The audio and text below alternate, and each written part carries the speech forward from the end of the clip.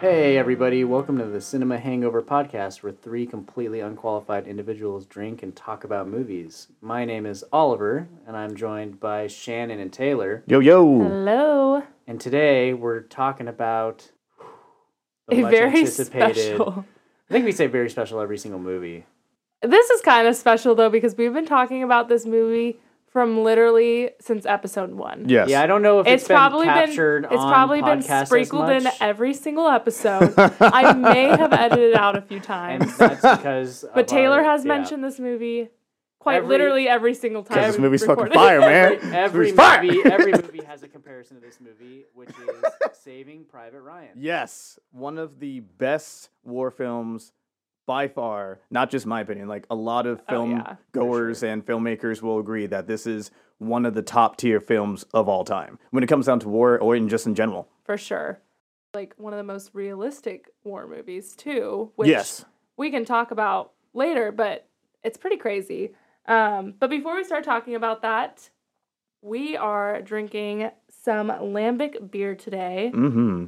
It is strawberry and peaches flavored. Yes. So we have two different bottles. One is strawberry and one is peach. And they come in Yeah. a big bottle. I thought Yeah. it was actually like wine. I thought it Yeah. was wine too. I'm like, Taylor, we have had so much wine on this podcast. We need something different. But it's lambic beer. Yeah. It is different. I've never had it before. I yeah. actually haven't even tried it yet. So, Oh, yeah, you go know, ahead and give it a on shot. that note, And also, it doesn't say how much alcohol is in it. Yeah, which is So kind of curious. I don't know. But Yeah, so- It doesn't taste like there's a lot of alcohol in it. no, it's a very sweet type of liquor, looks but really it's good. quite nice actually. Yeah, yeah. tastes like peaches. Yeah. Peaches, But- peaches, peaches. I swear that song is like stuck in all of our minds thanks to Yeah. that movie. Anyways, But as tell we- us about this movie, Taylor. yes. So a quick synopsis. So this is all set in World War II, right during and after the events of D-Day. So the storming of Normandy, and there's a group of U.S. soldiers who are tasked to save a paratrooper named Private Ryan, and he's stationed behind enemy lines due to their actual mission kind of going off the rails. And this movie explores the journey from D-Day all the way to the point of saving Private Ryan and the events that unfold afterwards. And just in general, this film is, I just a little bit of backstory, at least with my experience with the film. I kept hearing that this film was like one of the best of all time. You only And- recently watched it too. yes, right? yes. Like within the course of the last 5 years, I would say. Yeah. Me as well. Yeah. Yeah. And I remember sitting down, like popping it on, checking it out, and the initial first scene just fucking beats you down with the reality of war. And I'm like, holy shit. There are multiple times I had to pause and be like, how the fuck? So this yeah, is that initial scene amazing. is the storming of Normandy. Yeah, Yeah. It opens up with. Well, it's not the first scene. Right. Yeah, well, that's what I the- was about to say. It opens up with with an older man as he's walking through a graveyard. He looks at a tombstone, and then it just kind of immediately cuts into the kind of Storming perspective Normandy. of Tom Hanks. That scene is also really powerful. I don't know if I'm just an emotional person, but I was crying 2 minutes And into like this movie. immediately started crying. I like saw an old man's face and just started crying. Immediately, She started caught the crying. subtext real quick, like, oh yeah. But yeah, no, it is wild. That first initial scene that we're talking about is an older man visiting the cemetery. Yeah, and that's all of set the in tombstones Normandy, I believe, yeah. that are dedicated to soldiers that have lost their in lives. this cemetery. And It's Yeah. obviously yeah, not. and just like the visual of all of the crosses and like how they're lined up and just how many there are just it's so fucking powerful. Mm-hmm. And it's crazy. Yeah. But then But then it cuts. But then the next to- scene is then, like I was saying, then it cuts insane. to the perspective of, or at least we're following Tom Hanks' character, Captain Miller, as he's on those boats, about to be launched onto Normandy. And Taylor, I kind of cut you off, but you were sharing your experience, and yeah, No. One of the major things that I kept noticing before diving into the film was the historical discussions of the film, of how accurate the depiction of it is in regards to like the visceral, just carnage and horror that is being in war. And yes, there are some minor details that are not historically accurate, but the majority of it, from the depiction of how the soldiers got into the beaches, the way that they were gunned down, the reality of the disorganization of it, all of those key elements, those major elements, that's pretty accurate. I mean, Normandy was basically just waves upon waves of soldiers on a beach until we got some sort of foothold. Just Exactly. Getting mowed down. So- that's basically what it was. Just Yeah. endless waves. Oh yeah, it was absolute madness. And this film was released back in 1998, and during this time when a lot of veterans from World War II actually were, giving feedback from watching the film. I think there were instances where some of them had to like walk out, or some of them like were actually getting visceral like flashbacks because So- that shit was I like can that only hardcore. imagine. They actually opened when this movie went in theaters. They actually opened a like 1-800 helpline for veterans Really? that saw this movie. Really? Specifically for Damn. saw Saving Private That's Ryan. wild. Yeah. That's 'Cause crazy. It was That's that visceral of an insane. experience. But I can only imagine. I mean, imagine or just like think about how much of an impact like watching that movie had on us, Oh yeah. and we have no idea what it's like No, I mean to serve overseas. From And what I understand, Big Daddy Steven Spielberg, director, did like a ton of research. I mean, Yeah. all of the all of the guns that were fired were actually recorded from actual firearms being shot. Super, and, like, I super know useful. the boat engines and all these different things were like authentic to what was used. And on top of that, because the way I was watching it on like Amazon Prime, and they have like the X-ray like trivia stuff. And one of the things that popped up was the original concept for this film. Steven Spielberg wanted it to be like I'm totally gonna mispronounce the title of it, but it's like a boyhood adventure type of film where it's like from the perspective of like Boy Scouts magazine type of like adventure. But when he actually did interviews and actually talked to those who've been through this experience and actually started diving into it, he was like, "Oh hell no, that would be highly inappropriate." So Yeah. yeah, he adjusted his approach and made this film and much more of a gritty, down to earth, realistic reflection of the reality of it. It also kind of completely recontextualized what a war movie can and could be, you know? Yeah. It really kicked off this extremely gritty, visceral, realistic war movie that we had people hadn't really seen prior to it. So with that in mind, because there's several war movies that came prior to this, like say, what's the one I'm thinking about? There's two Vietnam ones. There is Full Metal Jacket and then Platoon. Yes. So thank you. So we went on a war kick after we first originally watched this movie. I think we Right. watched But we didn't watch those two. yeah, okay. But that's a Yes. prime example. Saving Private Ryan definitely helped introduce this, reappreciation of like war films. Yeah. And prior to this film, Platoon and Full Metal Jacket, if I'm not mistaken, were considered like the gold standard when it came down to war films, especially with its depiction of Vietnam. Apocalypse Now. Apocalypse Now. There we go. That's also another good one too. Yeah. Was one. So do you think this film was like that revitalization of? Yeah, I think it just changed it. It's like Yeah. it's the way that it was filmed, how gritty it is, how it really just goes no holds barred into Yeah. it. I think it really. I mean, this movie, if I remember correctly from what I was reading, this movie was the highest grossing R-rated movie in theaters until 2014. Yeah. When Really? American Sniper came out. It was like the highest grossing. Yeah. Jeez. I can see that. Yeah, for I sure. think I actually have it pulled up where I read that because I didn't want to misquote it. But yeah, it was pretty crazy. And just to just focus more on this initial Yeah, sequence because it's last- honestly the big one. Yeah, last rated R movie to lead box office charts until 2014 with American Sniper. Hot That's damn. wild. Yeah.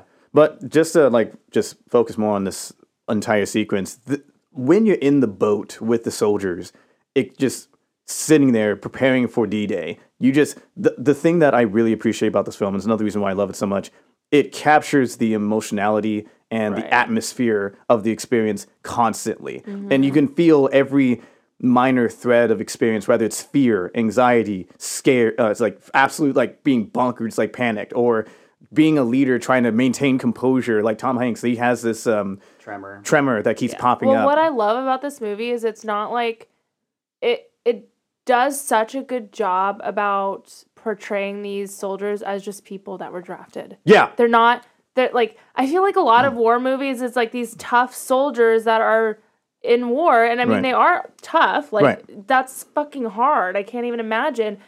But it also kind of brings you back down to reality that these are just people. Like Tom Hanks' character, he's a second grade teacher He's a high school teacher. Yeah, or English a high school teacher. teacher. That's right. He's And an that's English teacher. that's revealed, like, at the very end. kind But of. it's just like little things like that, like the tremor, him being a teacher, like it just makes you realize like these are just people that were drafted and like had to leave their families Right. to go fight overseas. Right. Most of them probably never even really held a gun before they were sent to basic training. And that actually harkens to something that is explored throughout the film, is like some of the backstories of some of the different soldiers and like where they came from. And that definitely is revealed not only through the characters, like characterizations, but also just how they talk about their past lives. And one thing that really stands out is the fact that a good chunk of these soldiers, yes, some drafted, others volunteered for it, because with this whole fucking war, woo! It's the idea of like having that common like external enemy. It's like, dude, we got to take these guys down, take out the Germans. Like, all right, let's go. And a lot of these soldiers have been fighting for years, Yeah. nonstop. And the fact that it still affects them to this heavy degree, I mean, it's understandable, because combat, it's literally just the best way I can describe it. You don't know what the fuck's going to happen at any given second. Right. Like at any instance, you could be dodging bullets all across the way and survive D-Day, but the next thing you know, you wake up and try to go out of like, say, a building and you get shot out of nowhere because the sniper's on a fucking bell it's tower. like how do you even sleep? That's Like, the thing. How do you relax Well, while they even you're make comments. Yeah, exactly. That's No, a I good know. point. And, Yeah. and that's why like this movie does such a good job about like portraying those little things, like things that you probably don't think about in every war movie, well, because Right. it I doesn't think it really also- it doesn't really focus in on that. I think it also poses like a couple big questions too, like Oh, yes. like the value of human life and where you draw that line, which Right. is something that like I think you probably don't think a lot about in war, or at least we think about in terms of war movies, right? And Right. stuff like Yeah. that.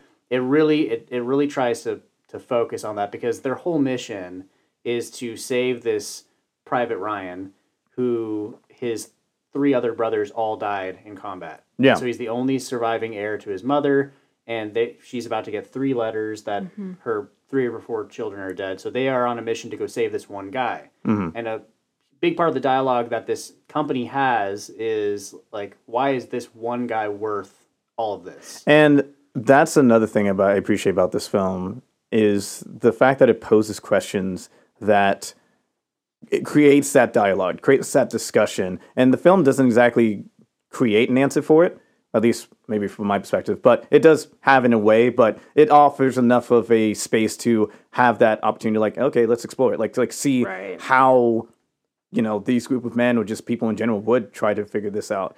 And funny that with this context of trying to save one soldier because the rest have died, there is a historical context for this. So in the exchange between the generals that are talking to the chief of staff prior to sending out the orders to save Private Ryan, they reference the Sullivan brothers, who were actually, this happened in real life. There were a group of, I believe, 5 soldiers that were in the Navy that were on a Navy vessel called Juno, funny enough. And it got torpedoed by the Japanese, I believe back in 1942, if I recall correctly. I literally searched this up while I was watching the film. And because of the fact that they died, because they're all in the same unit, in the same, area, and the fact that they had to tell their family, like, literally your entire, children are dead, that created a precedence where if brothers are in the military, they need to be separated, because they didn't want that to happen again. Yeah. Right. And the story that Saving Private Ryan is inspired from, there was an instance where there was a soldier right after D-Day it was around that time,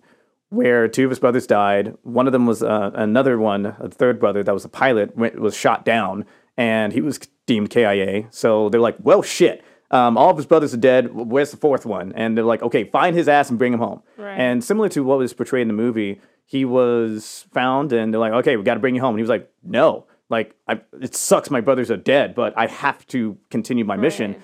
But in reality, they're like, nah, bitch, just orders. Let's go. Yeah. They pulled him back. And so they brought him home. And, family was absolutely elated. They were happy to have him home. And it turns out that his brother that was shot down and deemed KIA actually survived. And so they found the brother and brought him home as well. So it was a bittersweet circumstance, but that's where the inspiration for the story kind of comes I from. didn't know that. And I also know that Steven Spielberg's father actually served in World War II, and a big reason for him wanting to make this movie was kind of like as a love letter to his dad too, Aw. which is probably why I think a lot of heart comes through, like a lot of care comes through in this movie. Like Yeah. it's very clear that Steven Spielberg took it super seriously. I don't think it's glamorized. I don't even mean with like rose tinted glasses. He's just very diligent in all the details that he puts into the movie. Dear God, and Very is that careful. appreciated? Fuck. Yeah. I mean, even down to the fact that what's the sniper's name? I have it right. Oh here. yeah, What- God, I love that sniper. the That dude's sniper's fucking- name. I can't remember his name off the top of my head. I'm sure one of you guys will pull it up before I can even finish my thought. But basically, he's a left-handed sniper, but on his right hand, his Barry Pepper is the actor's name. Okay. Well, Oh, the actual actor, Private Jackson. Private Jackson. Yeah. He's like an ace sniper, and I don't know if you noticed, but he's got a bruise on his thumbnail, and that was a really common bruise for people that shot the M1 Garand to have because they would jam and they'd have to shove their thumb into it, and it would like slam close. Garand thumb is a thing. Oh, That's why he's got that bruise there. See, that's Just like that's attention dope to detail. is crazy. Yeah. Yeah. I love shit like that. Oh my gosh, it really adds to the immersion of the experience, and that's another thing this film does so well: immersion. Yeah, I That's do you fucking think huge. do you think that Steven Spielberg just did like a bunch of research, or do you think he probably like interviewed a bunch of No, he consulted. vets? He consulted vets. Yeah. In fact, That's good. one of them is in the movie. You know that scene? I didn't even remember that Bryan Cranston was in this. Yeah. Young Bryan Cranston is in this, but in that same scene, there's another general there with Yep. white hair, and he was a veteran. Yep. That was consulted for it. Wow. Yeah. Yeah, That's that's pretty awesome. dope. Yeah, it's and I think what lends itself to like the visceral nature of it, especially that first scene, is Steven Spielberg like knows when to do a wide shot, but then also knows when to go handheld. Like, Yes. knows when to use like a tripod, or he knows like just when to be like in the gritty into the dirt with everything. And he and there's those first scenes, it's like super intimate. It's filmed like you're Right there. right there. Like if the cameraman's clearly running on the beach, it's covered in sand and blood, and like it's very, very visceral. Yeah. And as the perspective constantly pans back to Tom Hanks' character, as he's like witnessing all this, like he's like one of the first major instances is he's off the boat, he's on the beach, has some cover, he's looking around, he's fucking dazed, disoriented because all this shit's happening. Bodies everywhere, people are like bleeding out, and he's like barely there until one of his soldiers under his command is like yelling at him like, "Captain, what do we do?" And it's like, "Fuck, shit." And he starts yelling out orders, just getting himself coherent to move and get the soldiers to the next position. But fuck me. One of the things that this film definitely portrays quite effectively is how rapidly, there's always like a general plan that exists when it comes down to any operation, but how quickly that just like falls the fuck apart. You And just how have to come up with something like a Exactly. new plan on the spot. Exactly. The adaptability and the ability to like shift your initial plans and like to get the objective going. That's like a lot of what is it, portrayed in the film from not only this mission, but also the mission at the end with the tank and bridge scene. Yeah. And it's one of those unique elements with, military tactics and stuff like that I personally find fascinating. So it's fun to see that depicted. So, man, it's just like thinking back to it, it's goddamn awe-inspiring. Just the fact that how well it was portrayed Yeah, and I think- captured. I think the other thing that makes it really realistic too is the fact that there's like 300 people Yes! in the scene. Like there's so many actual real people running around, and it's chaotic. It's part of the reason that we even did this movie was because of how much you had referenced it in Yes. 1917. Yep, yep. 1917, and it's very much like they take a card out of Saving Private Ryan's book because like that final scene with everybody running across the meadow in 1917. Yep. It's like there's just as many people in this running up those beaches, and it wouldn't look the same if there wasn't that scale to it. Oh, I think exactly. Steven Spielberg knows, like he knew what he had to do to make this kind of feel real. There's very little special effects. Thank it's all like goodness. real fucking explosions and real Yeah. sets. The sets are insane. Ooh. Like everything looks authentic and real. Like the cities look like blown up. You'd be remiss if you didn't even notice that this was a set. The authenticity of it all is Yeah. something to be admired. Yeah. For sure. And one other element that I was just thinking about as we were discussing the scale of the actors that are portraying the soldiers that are like storming the beach and stuff. The production, like the just organizing all this, because as we've been talking more about films, there's always that element of the behind the scenes, like what did it take to make this happen? And thinking about films like that back in the '90s, which there's actually it's a bit of a tangent. There's like a few thoughts that came to mind as a result of this. So this was a film that was released in the '90s, and oftentimes as we look back, the '90s is definitely a mini golden age when it comes down to films. Like that was the Disney Renaissance. That was the era where a lot of the foundational films like sci-fi, like say like The Matrix and what's the other one I'm thinking about? The one with Bruce Willis. Die Hard? No, I'm the sci-fi film. Oh, Fifth Element. There we go. Yeah. Like things like that. And then we also have, war films like Saving Private Ryan. And then a bunch of other like major films were released. Hell, Steven Spielberg was definitely got a lot of his prominence. Like the 99. Okay. Yep. Just before 2000s. I was like, oh yeah, it's on the cusp. Yeah. And then even like say Steven Spielberg's, a lot of his films like say Jurassic Park and stuff like that, came out during this era. And so continuing his like, reputation of making these awesome films. So as we look back at another capture of great films that were made during this era, and then look at what we have now, where it's a lot of VFX heavy stuff and CGI heavy type of stuff, and the writing is not as tight and things of that nature, does this create this sense of like a heavy contrast between the quality of just attention and quality that's can be made from films like this that's like what almost 30 years ago versus now where it's like not even as like that level of quality is not as emphasized with big budget films that have a way bigger budget now? Like do you feel that contrast after watching a film like this? Yeah, I mean I think for me, so I'm trying to think of like a good comparison. So Saving Private Ryan cost $70 million to make. I wonder how much that would be with inflation. Which is a lot of money, right? Yeah. Mm-hmm. Ant-Man and the Wasp: Quantumania cost $200 million. Oh god. And in my opinion, actually, fuck my opinion.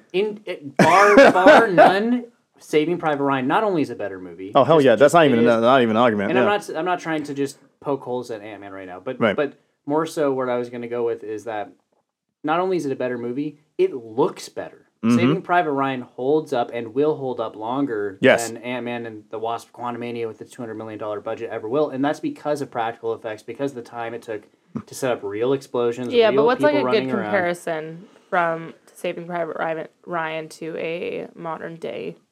Like a war modern movie? I'm trying not to use Modern 1917 because that's way too much of a comparison. I want to try something Yeah, a little bit yeah, different. what are you trying to 19 compare? Ooh, I'm Dude. just saying, like, it's kind of hard to compare Actually, Saving Private Ryan to Ant-Man and Wasp. As far as- I'm talking as Wasp far as- person, I don't even know. as- What is that? Yeah, but I think it's just different. I'm more so talking about the budget. I'm just talking about like how I think when you take the time to do, I think in general the audience knows when something is real and what's Yeah, wait, but that's- how much was Dune? I don't know. I could look it up. Fair, because I'm wondering if like That so probably had a pretty big budget. right. I guess like the biggest element that comes to mind as a result of this thought process is that even with a budget that like Saving Private Ryan had, where it's not as comparable to like the Marvel movies that we have now, they're still able to depict such a great quality out of just what the story has to offer.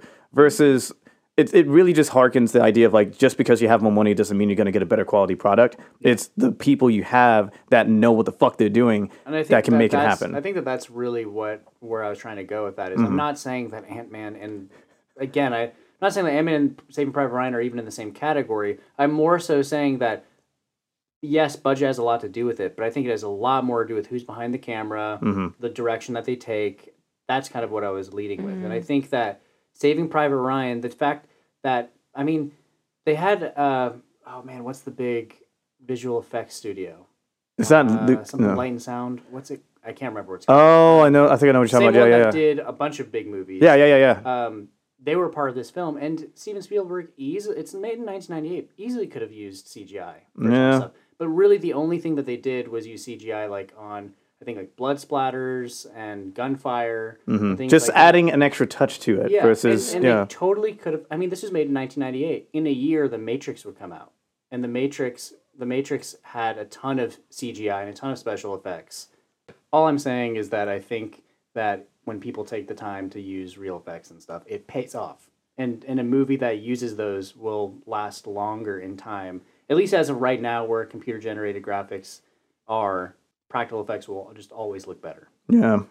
See, as I'm looking back at I'm trying my best to make sure that these comparisons are not completely distorting the way I'm seeing things, but this contrast is coming up for a reason. When the current discussions, when it comes down to modern films, whenever I listen to like podcasts or discussions from like film goers or film critics or even aspiring filmmakers about how things are now, there is this continuous recognition that there has been a rather strong dip in the overall quality of writing, production value, and even with all this big money that's thrown at like these films, it's just not the same. But when we look back at like the 90s and stuff and see the type of films that were released during that era with comparatively, for that time, those pretty hefty budgets and things like that. People are fucking lazy nowadays. I don't even think that is people are lazy. I think that there's a ton. I think there's a ton of like super talented people that make movies nowadays. In fact, we've got like the next wave of greats that are making movies right now. Mm-hmm. But I think it's and some less diamonds about, in the roughs popping up. I think it's less about. I think it's honestly less about the people making the movies and more about the consumer and more about the way, when a movie's made, it's giant companies basically wanting to sell seats in theaters. Right. And at the end of the day, that's what they're trying to do. What sells out seats? And again, I'm not trying to just poke a jab at Marvel, but like Marvel movies do. They always will. Mm-hmm. Existing IPs always will. And that's why you see... Thought. Yeah, well, we're going to be 100 years old and we're still going to be making Marvel movies? Yes. I would say, in that regards, it is going to peter out. And actually, I think the change... well, here's the thing. So... There's no shot at Marvel. So here's the thing. The superhero genre in of itself is going to have its relevance for sure. But with the success of movies like Super Mario Brothers and things of that nature, and The Last of Us as a TV series, the video game IP might become the new, I would say, zeitgeist, or whatever the case may be, when it comes down to films. Because superhero movies was the big thing over the last like almost 2 decades. And then there was a brief blip of like zombie movies and like that in between. The next trend could potentially be video game movies if the success of these films keep going, and it might even transcend. For a long yes, but successful ones that are breaking in billions of dollars. I think Rampage did really well. Yeah, it's not even close. Is that the monkey movie? Yes, it is. The gorilla movie? Yes, it is. I loved it. Okay, anyways, we got to get back. Well, yes, but the tangent aside, the whole point of this was to explore the reality that when looking at a film like this compared to the current like options we have now, it's kind of refreshing to just see that level of just care put into a film. Yeah. Yeah, I mean, and it holds up, too. Yeah, shit, yeah. Yeah, and I mean, even Shannon commented, like, when was this movie made? It was made in the 90s. I totally sound like It looks really good for a movie made in the 90s. And I think that, like, a big reason for that is, like, not only the care behind the camera, but also the care that's in front of it. I mean, the makeup, the sets, like, everything we've already said. It just holds up really well. And that's because as time goes on, explosions are going to be explosions, but computer-generated effects they're going to change with time. Right. What's groundbreaking right now is not going to be groundbreaking in 20 years. Right. It's going to look rudimentary and old. But Saving Private Ryan, because it's all real in the sense of, like, what's on screen is real. Sorry, not to cut you off, but do you think that maybe some of the modern day movies don't hold up as well anymore because we have access to all this like technology to do CGI that they don't have to do like practical effects anymore? I think that's a big element to it, yeah. And CGI is generally cheaper than practical effects. Yes, but I think the bottleneck that they're encountering right now is that because there's such high demand for VFX, the studios themselves are like the actual like VFX studios themselves are like have this huge queue of like work that needs to be done that they're not able to like support it. And it's going to be interesting to see how that impacts in like the next 5 years. So like I'll save that for later. But I was just thinking about how the writer strike even exists now, and it would be interesting if like a VFX strike happens in the future. But it's just one of those things where you are recognizing there are shifts happening because of the demand that's existing within Hollywood, and hopefully as these rapid, calls for change to occur, it will lead to better quality being introduced to films. For sure. Yeah. With that aspect, being explored, one thing I want to reel us back into is just the journey that these soldiers are experiencing. Mm-hmm. So right after D-Day, the one of the major things that is explored is once there's recognition that Ryan, the brothers, 3 of them have passed away and 1 is still alive, and even initially in the office room with the generals and the chief of staff, they're like, why should we do this? Like, yeah, why are we going to waste resources to save 1 dude?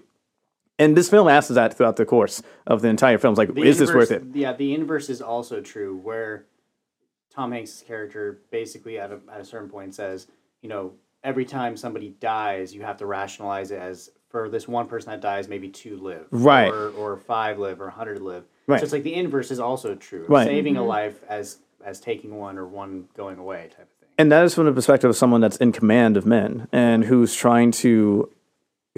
bears the burden of realizing that their orders led someone to their death. So how do you justify that so you can keep going and continue to lead? And that's his way of processing it. But then it asks the question, okay, fair, but then what about the value of a man? Like, what is the value of a singular individual? And that is something that is bounced back and forth. And it's a very circumstantial element, especially in the context of war.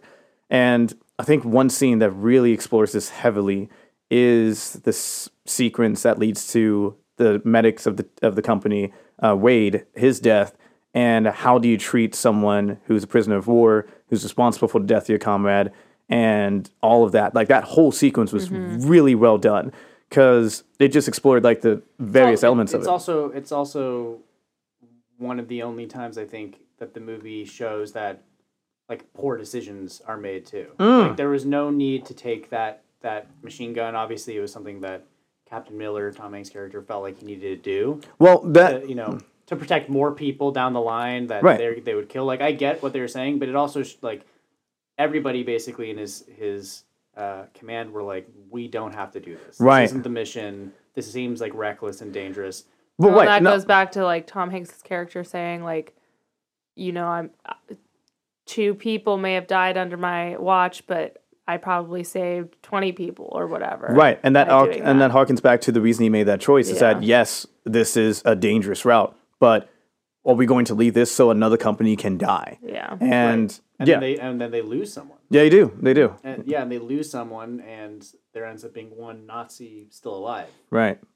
That ends up becoming an element near the end of the film. Which leads to probably one of the most frustrating moments Oh my in the God. movie that I've experienced in a while. Yeah. But we'll get to that when we get We will get to that. Yeah. That whole exchange of, and this actually goes into, I love how this film like puts in certain characters and certain elements to represent Like different Vin Diesel. perspectives.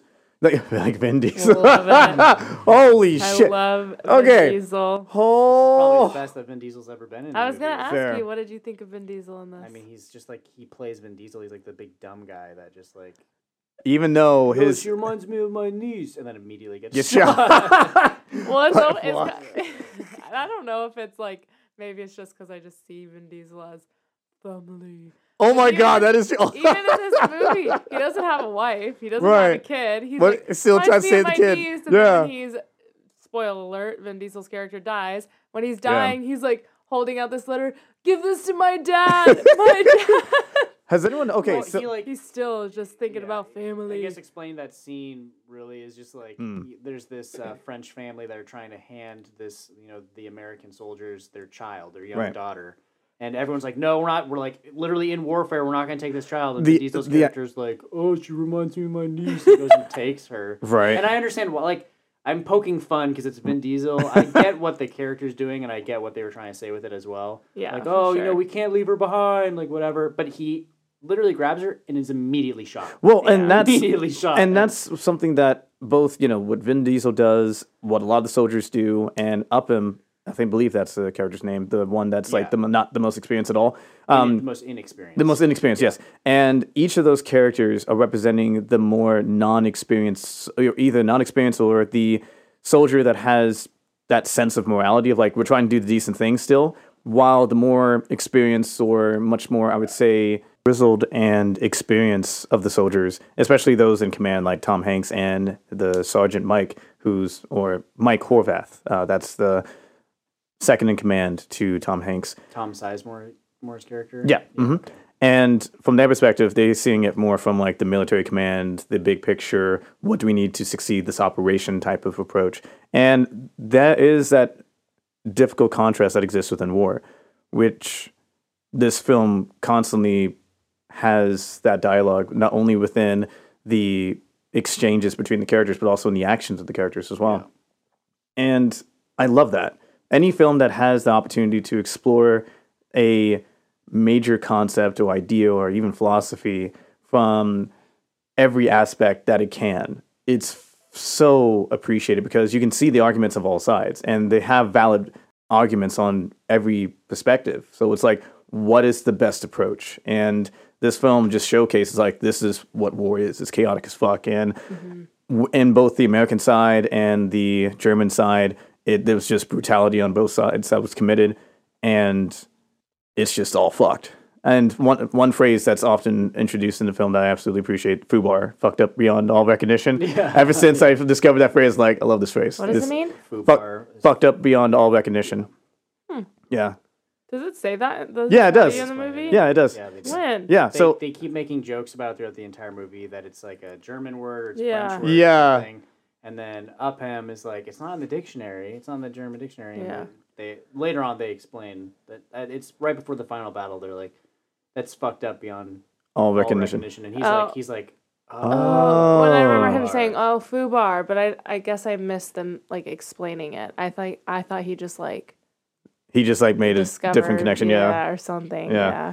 But yeah, no, it's something that they reflect throughout the course of the film that yes, this is a fucked up situation, but we still got to keep going because a lot of this film has self-explanation in it of like why certain things happen, even if it's not agreed upon, like the soldier's duty.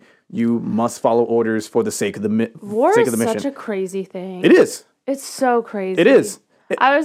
Sorry, not to cut you off, No, but yeah. like I was sitting there watching this movie last night and I was like, it is so wild that we just like send people off to, essentially murder people. Like I get the reason behind it, like they're protecting their country and like there's reasons, right. there's There is a threats purpose behind it, for yeah. But it's like, yeah, it's just like it's okay for two countries to battle and just murder each other, but you couldn't go off on the street and murder somebody. Right. Like the justification. It's just such a bizarre concept. Like I get it. Like Right. they're fighting for their country. Yeah, like the level And it's like needed. yeah.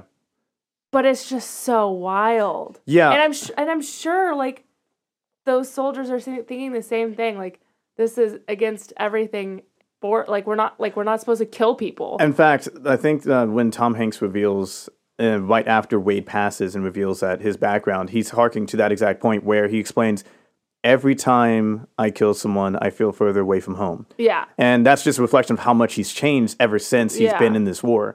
And, I actually loved that. Oh, yeah. That conversation that he was having. Like it really, again, just brings back the reality of everything. Yeah. And it's like, we've watched other war movies where, you know, they have a German soldier or whatever in front of them, and they're like, he's surrendering, do we spare his life or do we kill him? And right. Well, it happened in 1917. And there's usually always exactly. Yeah. a battle between two other soldiers of like right and wrong. And in that situation, there really is no right answer. Like, obviously, you don't want to kill somebody. None of these people want to kill anybody.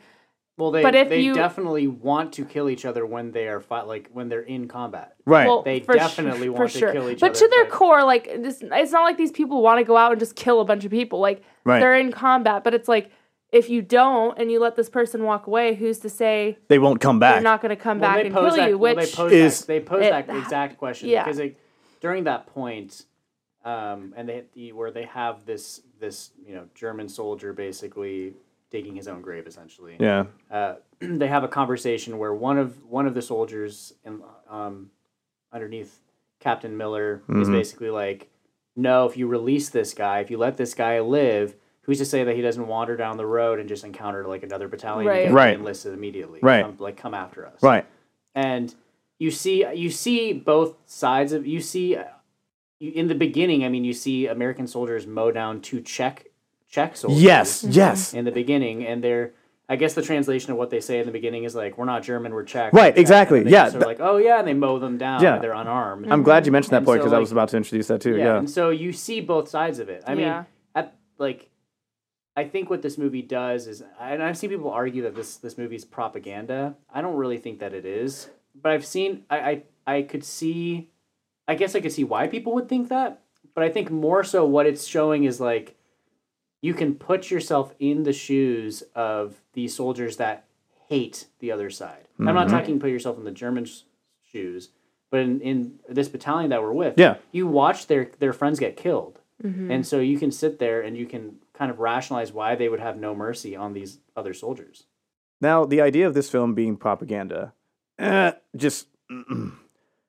think this has been an item that we may have discussed either on podcast or outside, but the way that these films were portrayed, like Platoon, Apocalypse Now, Full Metal Jacket, even 1917, this film in particular, oftentimes war films are more like anti-war films because who the fuck wants to get involved in any of this shit? Now, here's the thing. When you recognize that a lot of the reasons why soldiers get into this in the first place is sense of national pride, a recognition of a higher purpose, defending one's country, being the person that has the capacity to do a task, and if you have the capacity to do it, then you have that responsibility, sense of duty, all that jazz. Understandable. But then when you look at a film like this and think, oh, this is trying to encourage people to get into the military and stuff like that. I think a lot of the things that I read about people feeling like it was propaganda was less about like military propaganda and more about like American propaganda. As in like putting us in like the great light versus putting everyone else that's opposing us, regardless of what it is. I disagree. I don't think it is. I think that in this movie, American soldiers do bad things just as, I mean... This is like the most fairly horrible, neutral film when it comes down to this. Yeah, so I don't agree with it, but I think that's what I've seen people share feedback on. So in that aspect, I can see what you mean. I thought it would be more of like from a... I mean, obviously, you're going to feel a little bit more towards the Americans in this movie because you're following the Americans' journey. Right. I'm sure if they made the same movie... From the German side or something like that. From the Germans' perspective, you would feel the same way towards the Germans. Maybe not. Maybe if Adolf Hitler was in it, you wouldn't. Yeah, I mean, I don't know, genocide of an entire like group of people. The closest thing that comes to mind, it's not exactly war film. I'm just saying, you're learning more about the American soldiers. Yeah.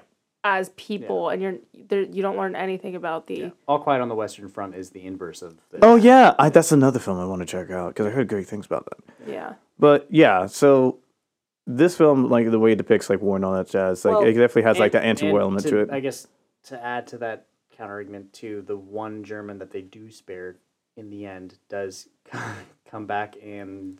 Should I just spoil it? Dude, come back and... Yeah, go ahead. Comes back and kills, like... The guy that fucking saved him.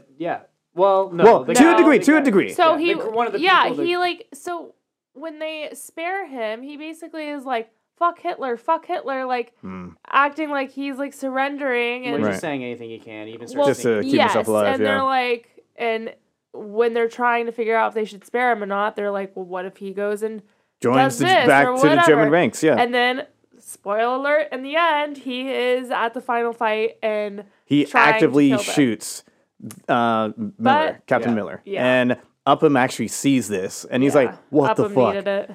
And that's why he fucking kills him at the end. Like Upham, when he causes the German soldiers to like surrender the weapons, he looks at the guy that shot Miller and he's like... The guy says something in German. I wish I knew what it was. I don't know what he says. But he says something in German and then he shoots him. Oh, no, he says Upham and then he shoots him.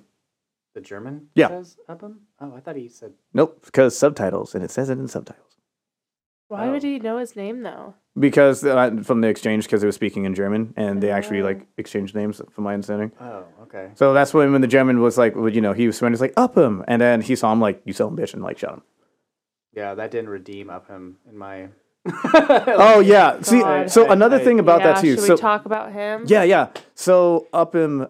is he's never seen combat. I understand his hesitation. character. Oh yeah. Like he's never seen combat. he is a translator only, basically. Yeah. The last time he held a weapon was in training. Basic training. Yep. Yep. So he has no idea what he's doing. He's never killed anyone. He's never fired a weapon outside of training. Yep. And he's kind of like the he's kind of like the audience surrogate in a way because he's not a soldier, basically. And so he's kind of just the company's bitch for the entire.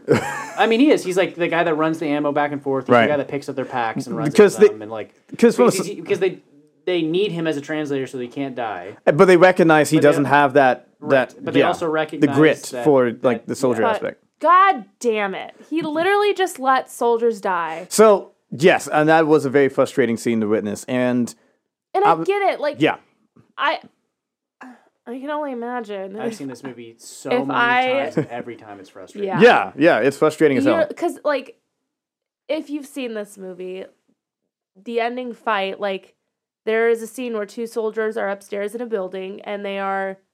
manning a machine gun. Yeah, and and a German soldier comes up there and is killing them. Well, at first, Upham has the... bandolier of ammo for them, and they're calling like for Upham to bring the ammo to them because they're out of ammo. And then when Upham heads over to the building and is about to go in, he recognizes there's a German advancement coming in, and they're actually starting to encroach upon the building, about to go up the stairs. Yeah. And so when the 2 soldiers that are already at that second level recognize out of ammo, they're hearing someone climbing up the steps, and the Jewish guy actually calls out for Upham, like, "Hey, is that you?" Something like that. It's like Upham. And when they don't hear a response, they fire at the wall and kill one of the guys. But then they get shot through the walls as a result, and that causes one of the soldiers to die. And then I think his name was what was the Jewish soldier's name? Mellish, that was it. So Mellish is left standing, and the German... Adam Goldberg, nice. And one of the Germans comes up, and they go into a melee combat. Well, the German shoots through the wall and kills the guy that Mellish is with. Right. And then, Mellish responds by shooting... yeah. And then he runs in, and they get into hand-to-hand combat and over this guy's body. Again, another prime example of just the fucking brutality of it all. And this whole time, Upham is right there. Is right there on the stairs. He's hearing this happening. He has a gun in his hand. He could do something, and that's the frustrating bit. He could do something, but he's so he also knows there's only one person up there. Yeah. Right, but he's so afraid and just he recognizes he's out of his element. He's like, he's so overwhelmed by the reality of the situation. He just freezes, and there's like that fight, flight, or freeze, and he freezes. And I'm sure that there's multiple soldiers that started off that way until they had their I'm sure there's face-to-face soldiers that just were that way. Yeah. Hell, they even just picked that in D-Day to a degree. Yeah, I mean, D-Day, yeah. There's tons of people just crying, and it's horrible. But hell, even Private Ryan, like there's a shot where after he's in the fetal position, exactly, end. But to be fair, that's also after he was fighting for his life. And I'm just saying, I'm sure there's a lot of soldiers that had never been in combat before and reacted this way. How could you not, honestly? Yeah, I mean, and then having whatever that turning point is, and for Upham, it was seeing that German soldier that he let go, trying to kill them again. Yeah. And then finally having to pull the trigger. Well, and I'm sure he only finally pulled the trigger once they had surrendered. Right. When he had the upper hand until after the guy dropped his weapons. So he basically it's kind of like it's reflecting that I get why it's in the movie. It's there to serve the purpose of it teaches him a lesson basically where in war there can't be this sort of the sense of mercy is it's basically out the window because now he's lost it. Now he kills the person that's unarmed. You don't want to give the opponent that advantage because they will use that as leverage against you. But it's so unbelievably frustrating because Upham is sitting there with a weapon that could save this guy who's saved Upham's life multiple times, Mellish. And Mellish dies a pretty gruesome death. Oh, that death was so fucked up. By this German soldier. And even better, the German guy, as he gets out of the room, sees Upham, but doesn't deem him as a threat, so he walks by him too. I'm God damn. He's basically pathetic. Right. And he recognizes he's not a threat. Yeah. He just walks right by him. And and it's hard to watch too. And I think I think part of what makes it hard too is that because although Upham is kind of like the audience surrogate, he's not necessarily he's not our, I wouldn't say even protagonist, but he's not like our He's just a different point of view. Yeah, our main point of view. So this whole movie, you're seeing people perform these acts of valor and save people and engage in combat and all these different things. So when you know that he has the ability to do this, but doesn't, and ends up having this guy, this friend of his get killed, it's really hard to watch. But I think because of that, you just mentioned how we see these acts of valor, but then we see this heavy contrasting behavior of just crumbling in the presence of this wartime experience. And I think as a result of that, it reinforces the bravery and courage that's necessary to perform those acts of valor.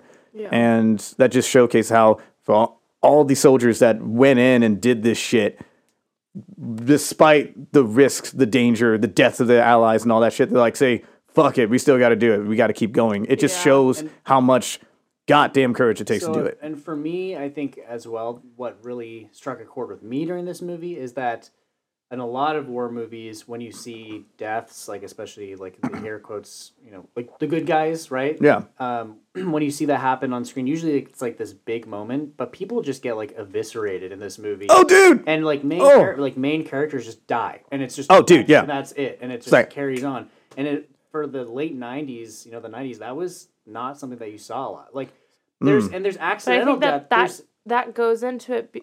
Probably being why it's such a good realistic what I'm saying. war movie is because you don't have the time to mourn your brother that you've been working side by side with, and you have to keep going. Otherwise, you're gonna die too. Right. But I mean, even more so, what I'm saying is like, not everybody goes out in this like blaze of glory. Blaze of glory, valor, like. Taking down a bunch of people with me type of thing that you see in a lot of war movies. It's not like it's not the 300. Sometimes your sticky grenade charge goes off too soon and you blow up. Dude, when I saw that, I'm like, oh, fuck, that sucks. I think that kind of goes back to what Taylor was saying earlier, like how you never know what's going to happen. Like you could survive Doomsday, is that what it's called? D-Day, yeah. D-Day. It might as well be called Doomsday. I'm so bad with history, too. You can survive D-Day, but then you could die from stepping on a grenade on accident the next day. Like, there's just, you never know what's going to happen. You have to keep your eyes open all the time and be cautious of everything. Wade, the medic, the way he dies, at least from what we can see from the perspective of Upham, is that he throws a grenade into that bunker and they throw the grenade right back at him. And I think he got shot. No, because he had multiple different wounds. It was shrapnel. Wounds. It was. I think there was a mixture of shrapnel and I think it was bullet wound too. He had shrapnel in his chest. And in his lower back, he had a bullet wound. Yeah. So it was a mixture of like different. An acorn. I remember that. Yeah. No, it's definitely a shrapnel wound that he has. Just to kind of focus on that one as well. Oh man, I'm just thinking back to the scene because I literally saw it earlier today. That Wade death scene was huge because it's when you're a medic and you understand the anatomy of the human body to the best of their degree as they could during that time. He's trying to tell them what to do. Which is crazy. What do we do? Yeah. What do we do? Like, and he knows, and the moment he says, like, it's in my liver, it's like he knows how fucked he is. Yeah. And that must be a scary circumstance to be aware of how your body is set. And because you understand medicine, you're like, I know how fucked I am. God damn, that's like adds an extra layer of like. Well, then, Well, and then there's also the moment where he's like, they're like, what can we do? And he's just like, you could give me some more morphine. And then it's clear that everyone understands that all he's just trying to do is numb the pain. Like it's just not. It dawns on them really quick. Like just give him more morphine, and then just kind of like that's how they let him go. And it's brutal. Yeah. It's super brutal. And everybody dies in this battalion basically, except for. Well, no, even Miller. So have you noticed that every person that had that letter from Combonzo dies? Well, the only exception is the very last guy who had like the guy that was the most, I would say, disagreeable and who was against doing the whole Ryan mission. Private Reben or whatever. Reben, yes. He was the last one to pick up the letter, and we don't see what happens to him afterwards. But I noticed that every person that basically carries that letter dies. So Combonzo dies. That So They Combanzo kept dies. passing on the letter. Yeah. So Combanzo thought- dies, I- and then I- Wade I dies, didn't and think that it then would- Miller dies. Yeah, I didn't. Oh, I didn't even notice I didn't even that. realize that it was his letter. I thought it was more so just like pulling their letters out. No, I think that it's Combanzo's letter carried across the board. Oh. Yeah, so when Combanzo that's dies, Wade interesting. pops over, picks up the letter, and he's transcribing it in the church. Yeah. When Wade dies, Miller picks up the letter, puts it in his pocket. Then when Miller dies, Ryben pops up and grabs his letter. Grabs that letter. Interesting. I thought the same thing that Oliver thought, that it was just like They one pull of their their dog letters. tags and they Right, put But that, I guess that makes sense. Yeah. Because nobody else really talks about having a letter. Only Caparzo does. Yeah. Interesting. So I thought that was the curious circumstance that there's that thread of trying to carry on Yeah. that last wish. Yeah. And I think, regarding that, I think that a big theme as well of this movie, and it's in most war movies, but it's like trying to maintain your humanity. Because there's a scene that I think is pretty impactful, probably about halfway through the movie, where they are looking, they're all pretty damn convinced that Ryan's dead. They're like, this guy's dead, there's no way he's alive, he's dropped behind enemy lines, like he's dead. And there's the scene where they kind of come across this other battalion that's in this field, and he's like, hey, you can go through all these dog tags. Like, I haven't been able to go through them. And it's like this bag of dog, probably, hundreds of dog tags. And they start to kind of like play a game of it. They're like kind of joking and smoking. Trying to add levity to the and situation, they're like, you know? well, it doesn't even, you can tell it doesn't click for them. Oh, yeah, no. For any of them, as they're like kind of joking and like, oh, look at this guy. Like, oh, wow, look at this poor bastard. He got like shot through the dog tag. And they're reading it. And there's all of these new troops coming in. And that's when Wade runs over and he's like, basically, you fucking idiots. Like, put these away. Yeah, the entire airborne is looking at you, and you're like, oh, shit. And then at that moment, I mean, as a viewer, I would hope you would get it. But at that moment, all of the characters kind of, it dawns on them, like, these aren't pieces of metal. Like, These are aren't dog tags. Yeah. These are people's lives. Yeah. This And is the remembrance of them. Yeah. There's a lot of moments like that, but I think that one's like a pretty big one. Like, it's just how they're just completely numb to it. Yeah. The way. Well, and that's what just makes it so crazy. Is Yeah. like you kind of have to just disassociate everything that's going on over there, and it's just bizarre. The weight of death is something that is permeates throughout the course of not just this film, but just war in general, and how each individual handles it varies, and it's explored quite a bit. But at the end of the day, it does hit them at different degrees. Like, shoot, Mellish experiences that near the end of the D-Day invasion, and Miller, one of the most impactful and best scenes in the film, when Miller is looking at the map, trying to like plan things out, and it just hits him, just like all of it, and it just breaks him down. Oh, this is after Wade dies. Yes, after Wade dies, and I was actually curious. The idea of I was wondering if the reason why he has that tremor is that anytime he recognizes that the lives of his men are at risk, it just activates and it triggers. So it's like, again, he's putting the burden of, or the risk of his men dying under effect, and that's whenever he gets that tremor. I'm always curious if that is what sparks it's it. It's not really explained. If it's like a medical thing, or if it's like a psychosomatic thing. Psychological thing, and it bubbles up actually right after that dog tag scene in front of his entire battalion. Right. He's like pulls a compass out and he's trying to find where this bridge is. His hand starts to shake, and you can kind of see them all look at each other. Yeah. It just showcases how, like, even someone that's from the soldier's perspective, like, oh yeah, he's just the captain. He's like, it's going to be stonewalled and everything. But yeah, no, he's still human. He's still dealing with the realities that, this is fucked up, and he's getting impacted as much as those guys. But because of his position, because he's the leader, he recognizes the responsibility that he has for his team to keep them going. For sure. And I love how this film portrays it so effectively, like the realities of being a leader in that circumstance is like, Can you imagine having to be a leader in that circumstance? Bullshit. It's fucked up, but at the same time, like it's like a job that has to be done. Yeah, no, for sure. And something that we haven't really mentioned, but kind of adds to these emotional moments, is the score. Do you know who composed the score? No. Could you guess? I had forgotten who it was. If you say something like John Williams, I'll be like, it is John Williams. Oh my fucking God, are you serious? Yeah, it's John Williams. How the fuck? God damn. I heard it and I was like immediately like, and I knew it already, because I've seen this movie so many times, but I was like, this sounds. It just has his style to it and everything. John Williams. John Williams has made the soundtracks for Harry Potter, Jurassic Park, Star Wars. Star Wars. He's Interesting. he's basically Hans Zimmer before Hans Zimmer. Yeah. He's kind of like the ultimate movie soundtrack. Dude, yeah. Nice. Fucking hell. Okay, that explains. Okay. And if you listen back to it now, you will hear the influences of all those other movies. Yeah. It was pretty Interesting. crazy to watch it and be like, this sounds like Indiana Jones, or this sounds like Harry Potter, or you know what I mean? Like, like as I'm listening to like the horns of like Indiana Jones to like the brass of like Saving Private Ryan, I can kind of see it, like the similarities. Yeah, I just thought that was pretty interesting. That is interesting.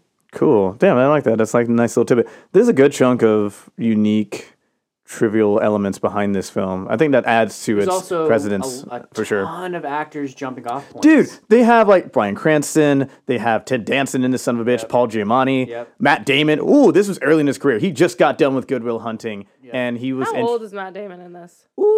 20s, definitely 20s. Yeah, this was his big movie. Yeah, Good Will Hunting was a And fantastic Matt- and introductory it originally point. wasn't even supposed to be Matt Damon, but from what I remember, like Robin Williams worked with Matt Damon and recommended to Steven Spielberg that Matt Damon be Private Ryan. Yep, that was it. Yeah.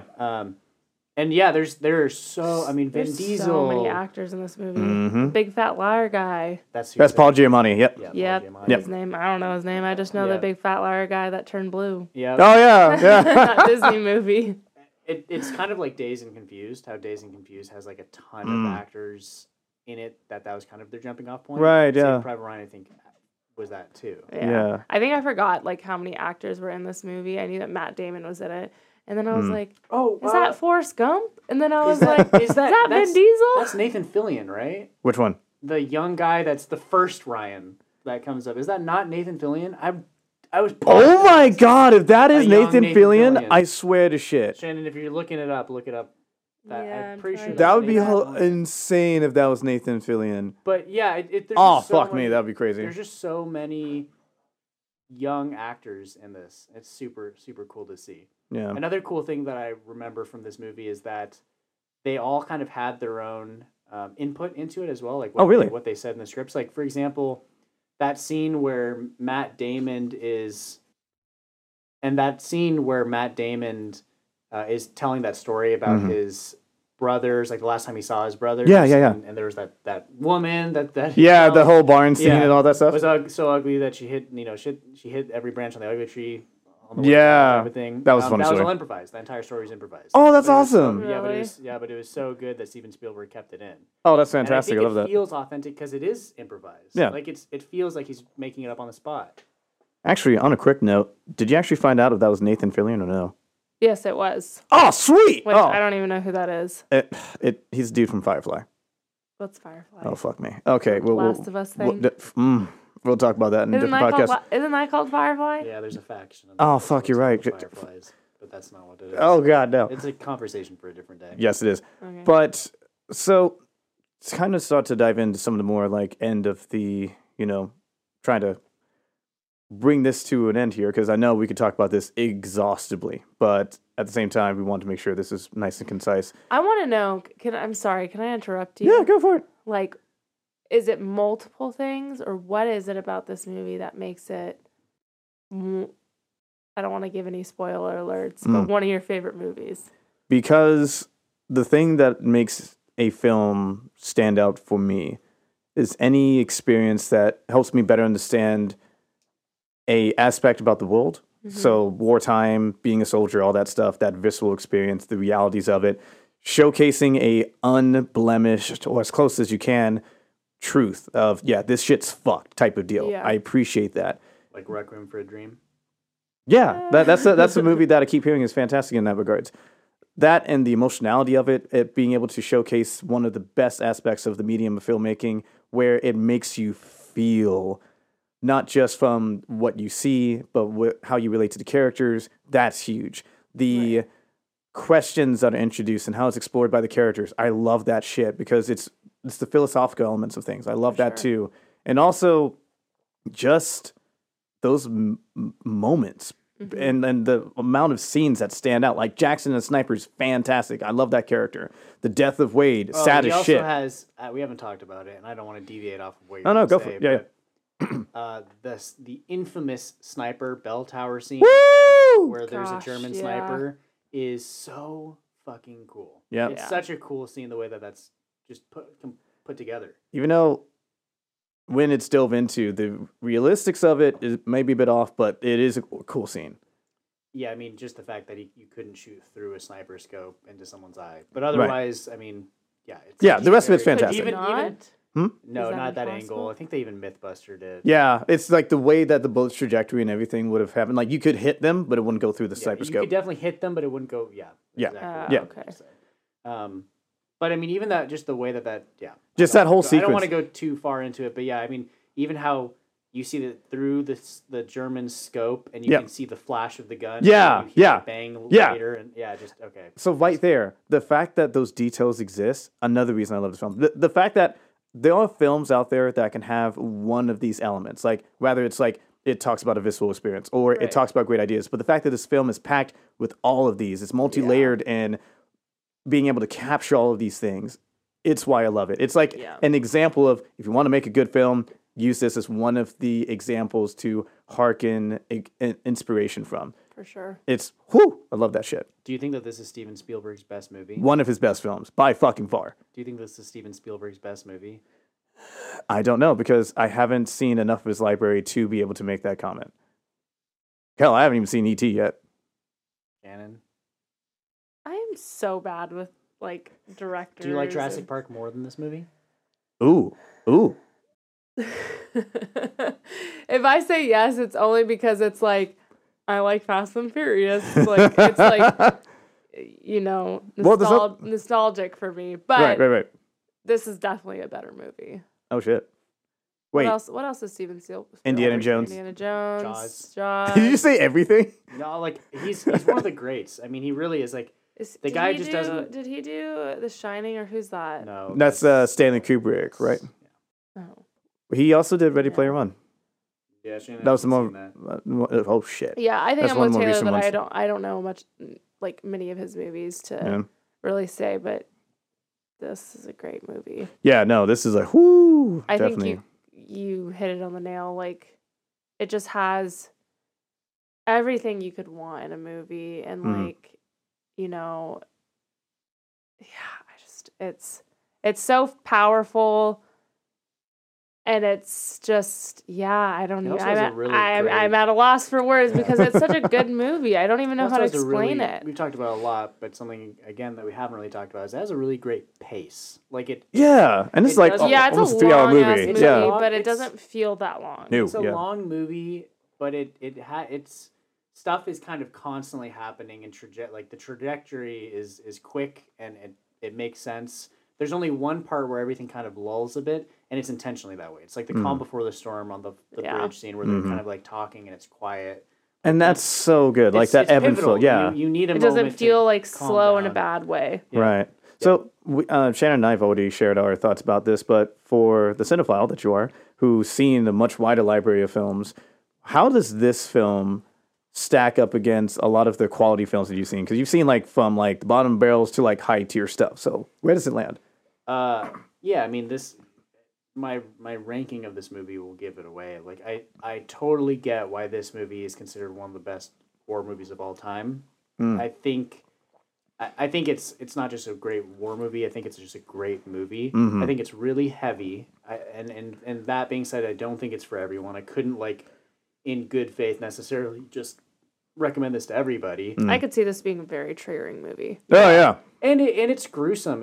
I mean, you see Yeah. people just get eviscerated. And so like, Holy and shit. it doesn't, it goes no holds barred in that way. And I in that way, it's like, There was a moment where I actually got kind of lightheaded in this movie. No, I and bet, yeah. it's during Wade's death. Oh, fair. Yeah. yeah, if you want to see like a very realistic war movie, you're into that, then it's easy recommend. Yeah. It's technically it's an amazing movie. It's perfectly acted, all those different things, right? But it's the content alone makes it hard for me to recommend it to everybody. Right. Mm. That being said, it's a great movie. Yeah. It deserves all the accolades it's gotten. It deserves to have been, the highest grossing rated R movie from 1998 till 2014 or whatever. Like, I get it because it deserves it. Do you see anything in this film that would be a legitimate criticism that, like whether it's nitpick or like something that's actually blaring? Like, is there anything that you see in this film that is a valid criticism? Yeah, I was thinking about that a lot while I was watching this yesterday because I was kind of watching it through a different lens than I've watched it before. Yeah. No, I don't know. I think that's a hard answer for like any of us to answer. I could see, and I'm sorry not to cut you off, but like I could see people that have lived that, or just lived any war at all, or if they know like how like the tanks work or guns work, and if they didn't nail that in this movie, I could see that being a huge criticism. Yeah, like the historical accuracy of it. Yeah. For somebody like me who has never fought in a war, who doesn't know how these guns or machines work, like I don't have any criticism with it. I think I from what I understand, it's very accurate. I don't tend to have issues with it as far as accuracy goes, but I guess like the only way that I could really put it is like, I think if you wanted to not like this movie, there would be things to find. Yeah. Here. Like it's definitely like John Williams' score, as much as I love it, it's definitely like, I think if someone wanted to not like it, you could see it as melodramatic, or you could see it as like trying to rouse an emotion that maybe you shouldn't be feeling at that moment because of the score. But it doesn't like speeches, or you know what I mean? Like, but it doesn't feel gimmicky though. No, and it's not my opinion. I'm just right. Like if someone had to try to find something, to not like it, I'm sure they could find things that they didn't like. In my experience, though, no, I don't really have any problems with it, which is flagging kind of how I feel about the movie in general. But Would you? Okay, well that brings an interesting. Do you have any criticisms for it, Taylor? I tried to see if there's anything. Not. Well, so like as an example, like there was this one instance. So in Captain Miller's reaction to Raid's, death and him like breaking down, I've noticed that the score was happening. I was asking myself, does the score detract from this? Does it add from it, or is it absolutely neutral? And as I was listening to it and like paying attention to that scene, I was like, you know what? It's fair, because there are occasions where I didn't even notice the score. Well, that's the thing. I don't know if that's a good thing or a bad thing.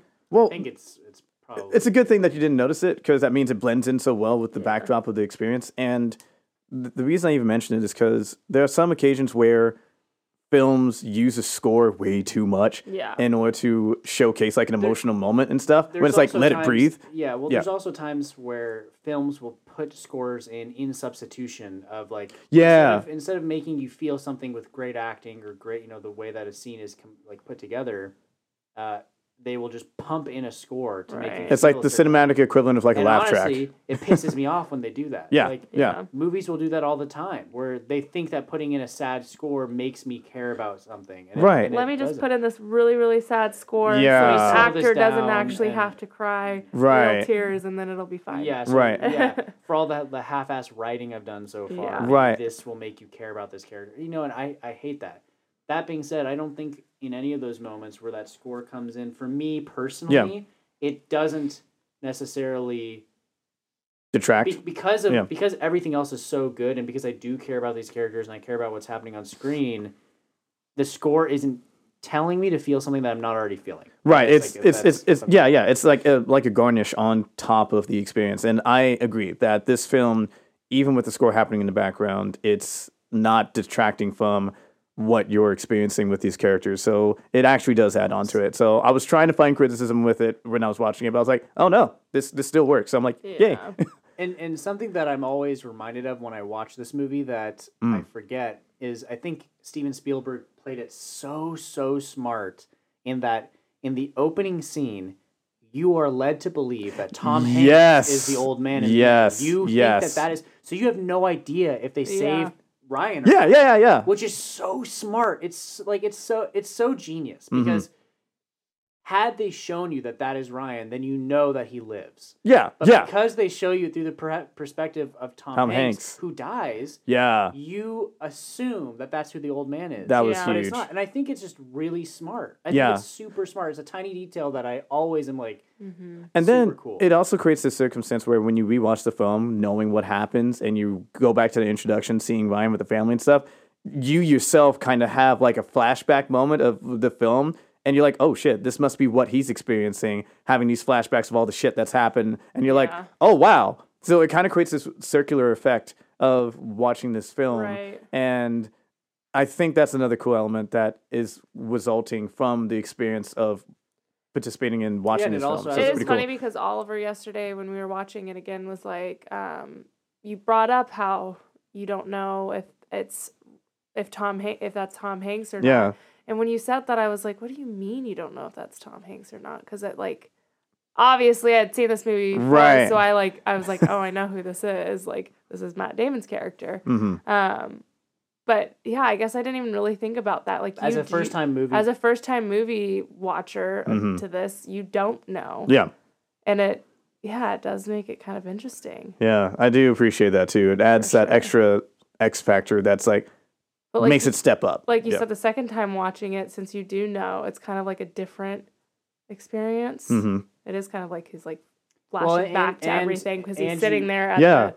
the graves. Yeah, and now you're watching it through the perspective of someone that wasn't physically there for some of the things that you're seeing, Mm-hmm. but is being talked about actively all the time. Yeah. And something that they talk about, before we start to wrap it up, is how this guy better cure cancer, this guy better, Yeah. all these things. And I think that's a really powerful through line at the end where he's Mm-hmm. basically like, he doesn't, it's you're led to believe as a viewer that he doesn't necessarily have anything to show for all of these sacrifices that were made to save him, except for like he's lived a good life And he has his family. Yeah. Like Yeah. He turns to his wife. He's like, "Tell me I'm a good am I Oh, a good dude. man?" Which is, like, that was such a moment. And I it's was like, such ooh. a moment, but then like not only is he turning to his wife as they're like 80 years old, yeah. his whole family with his like obviously his kids and his grandkids Yeah. are all standing there and wanted to be there with him, and he has Yeah. like, this big family in the background, and Yeah. it's just like it's just so But it's like, but you also amazing. understand it because all of these people lost their lives to save him, Right. and Yep. so he's got this incredible burden of being for like, sure. Right. what makes me more worth it than any of these people? That But then, saved me? what I just realized too is on top of that, there was the whole reason why they went to save him was that recognition of, how many parents or families have lost literally their entire lines to war like this. Yeah. And this was, in fact, to try to reconcile that. And hey, he actually has continued his family line as a result. And it's the crazy trade-off that circumstance has to introduce. And it's fucky, but it's the sacrifice of war. Yep. And with that being said, next major question that we have was there actually hype behind this Oh, film yeah. that you know of, Yeah, I like mean, it prior was- to We when were it came like out? 2 years old. Oh, like when this film came No, out? we were 3. No, we weren't. We were 3. Yeah. I was trying to think about, like, what? You're I like, was- huh? I knew so much more when I was 3 than when I was 2. Well, do you know if there was any hype of this film prior to it coming out or no? Like I back don't know in the about day. prior, but I know that. I mean, it's an Oscar-nominated movie. Yeah. And I think that it clearly cemented itself as one of the great war movies almost immediately. Yeah. And Steven Spielberg has carried a level of prestige for most of his career. Mm-hmm. So although I don't know like any numbers, I am positive that when this movie was coming out, there was a ton of hype behind it. Yeah, and if you're someone that, looking back at, movies to check out like what the greatest of all time, and you hear about this film and you're like, is it really that good? Then in that context, yeah, I would agree it's that good. I think that it, like I've said ad nauseum, like I think that it not only holds up, but I think it definitely deserves the praise because it Yeah. did kind of recontextualize this genre of movie, Mm-hmm. and I also it's just a technical marvel. There's yeah. just it's even now I watch some of these things and I'm like, there's no way that this isn't like a city that's in rubble, like Yeah, an yeah. actual city that's in rubble. There's no It's like way in the dust. Yeah. There's no way that like people get blown up and people go flying and like it's just like the stuntmen in this. It's like one guy gets blown off the street and goes flying into a window. Oh yeah, I saw that. Just Yeah, like all these things that I see and they're real. Yeah. And I'm like, it's just crazy. yeah, It's just Yeah. insane. It's wild. it is wild. So, I guess now it's like a good point for ratings. I think we all. Should we all just say it at once if we think we're gonna have the same rating? Yeah, might as well. All right, Yeah, I mean, 5, I think we're 4, probably 3, 2, 1. 5 out of 5. That's a 5. I think that was probably. You probably could have guessed that alluded early on. to, almost immediately. Yeah. You probably could have guessed that in our first episode of Cinema Hangover. When Taylor quite literally mentioned it like 30 times. It's been a lot, yeah, and that's not including I the don't 5 or 10 minutes that had to we get cut cut out. out. Of talking about So- this movie. It was so, like, a little side note to our listeners. If you hopefully have watched 1917 already, there was some technical difficulties and we had to cut Watch out. 1917 or listen to? Listen Listen to, to it, sorry. We had to cut out like 5 minutes of that, and we were just heartbroken. We're like, oh, it's our first episode that we're going to release. So we went to go figure out what that 5-minute conversation was about. It was about Saving Private Ryan. No, and it wasn't a 5-minute conversation. It was a 5-minute tangent. Yeah, about Saving Private Ryan. And not only that, Saving Private Ryan had been mentioned like 20 other times before that 5-minute tangent. A 5-minute tirade about Saving Private Ryan within 1917 just from Taylor. So Right. this episode is long overdue. Well, when you watch this film and you actually get to experience it for the first time, you understand it is such a captivating yeah, film. the first time I watched Especially this, when I you watch other like immediately- war films too. Like Oh yeah, this, me and Oliver watched this. I actually think this is the first war movie that me and Oliver showed watched you. together. oh wow. And we just started watching like every war movie ever. Oh Shannon damn. had like Yeah. first of all, Shannon had no idea what the fuck war even was. Basically, she was God. like, I just am really bad with World War history. II was that? What war was that? Oh no. When was I that? didn't learn much in history. Yeah, Okay. when was the Vietnam War? Oh no. And I was like, okay, what war movies have you seen? That's usually like a pretty good Yeah. way for people to know. Like, oh, I haven't seen Probably like, have only any of seen them. like 2 before this. Right. So we started with Saving Private So yeah, Ryan. we That's went a on good start. went on a little war kick. That had to get cut short because I have vivid dreams, and I was living the war in my dreams. Oh damn. Um, You're getting like mini PTSD. Yeah, PTSD. no, seriously, Post-traumatic stress dreams. it was not okay. Shit. And there's Oh. a lot of great war movies out there, but this one is just Built different. It's built different. Here's a bit of a last button question. Would you consider this a perfect film or close to a perfect film? Like, as if you have the concept of like you can't ever achieve perfection, is this close as you can get? I would say, I want to say yes, but again, it kind of goes back to like, I don't know what that war was actually like, and it sounds like it was pretty realistic, and it sounds like they've probably had conversations with people that lived that war. Right. So I want to say yes, but again, I don't really know. I No, will sure. never. Asking you if I will it's a never know. perfect movie in terms of its accuracy, or just like a perfect movie? A perfect film. But I think that Like a perfect I think film. it has to be pretty accurate to be a perfect movie in this scenario. Right. With it being a war based movie. on like Yeah. actual events. Yeah. So yeah, I guess that is that added layer that comes into play. yeah, I don't know. I think. I mean, can you imagine being a veteran and watching this war movie and it having like being completely false, being not even close to what Ooh, yeah, what that would war detract is pretty like, heavily. Yeah. then it would take away from the movie.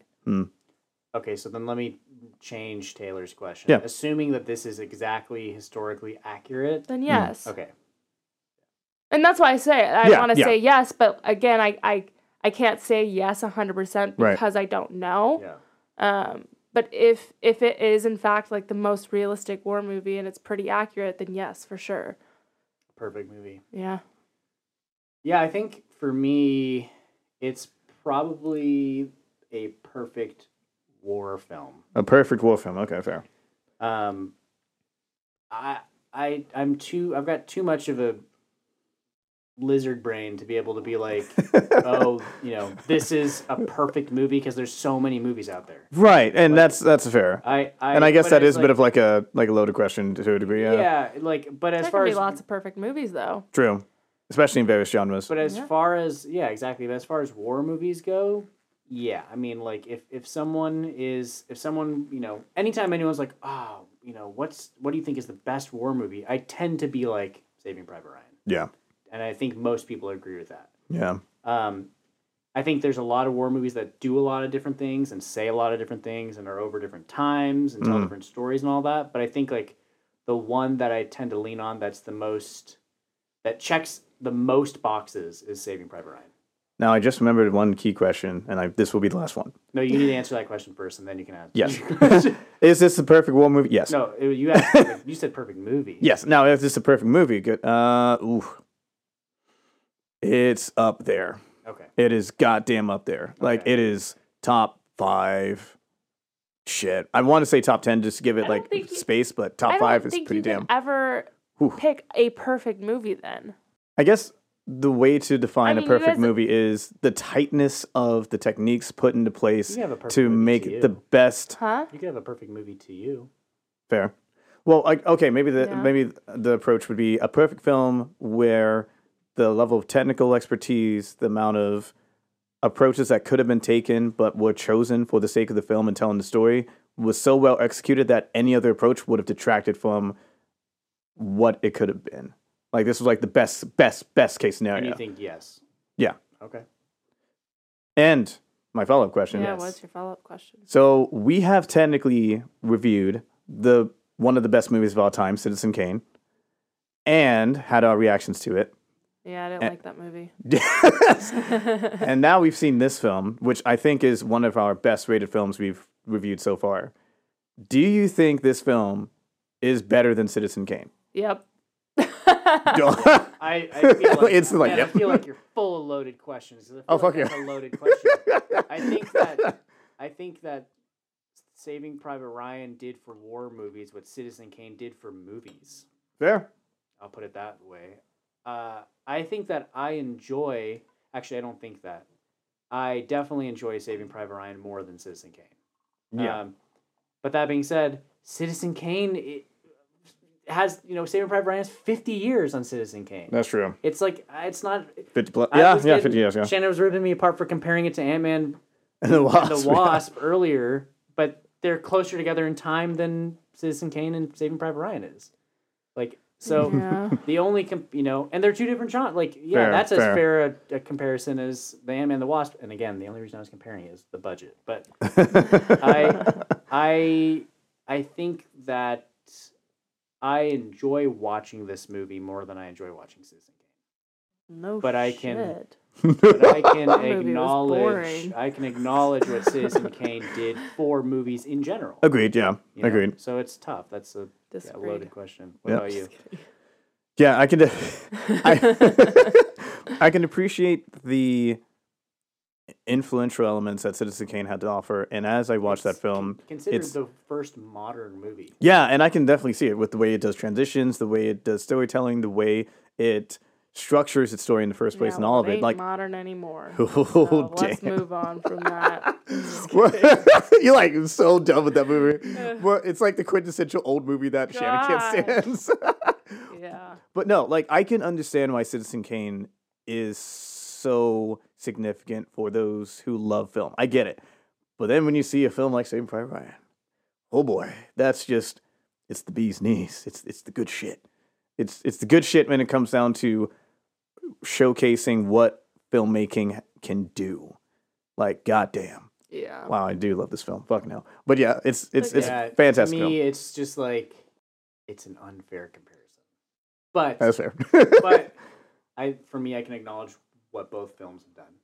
Yeah. It's like comparing the first Model T or whatever to the new Tesla. It's like of course as time has gone on, things have gotten better. No one's gonna pick the old car that can run 5 miles and explodes or something. You know what I mean? Like, fair enough. Of course we're gonna pick where technology has taken us and the advancements that we've had in every field: acting, cameras, visual effects. I mean, I don't know. I think I'd rather take an old Ford Bronco than a new Ford Bronco. No one said that was what the comparison was. Cool, you're so cool with your retro car. Nice. Oh Lord. Old versus new. I'm pretty sure that's the kind of the comparison you were making. No. Yeah, I that was. I was more so saying this. Yeah. Anyways, 5-star movie. 5-star movie. Yep. 5-star And we movie. finished 2 bottles of this.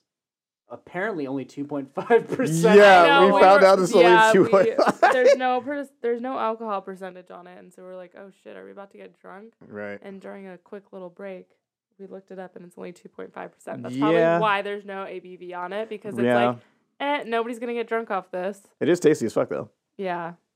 No, I don't even feel a buzz. Damn. No. Yeah. I just feel- Taylor picked this up from the toy aisle. Yeah. Oh, fuck you! Hey, I got a lot of recommendations for this, and it's still fucking tasty. Yeah, it's tasty, like juice. I swear to God. You know what? Fine. Next time I get some drinks, it's gonna be some hardcore shit. No. It's been good, and it was interesting trying something new. Yeah, Yeah, no, no. it's for real. For sure. Well, this has been Cinema Hangover. Thank you very much for listening, guys. thanks, Always appreciate This it. was a long overdue episode. so Yes. we appreciate it. All right. All right, it's time to sign off. Guys, have a good one. Peace. Peace. Cheers.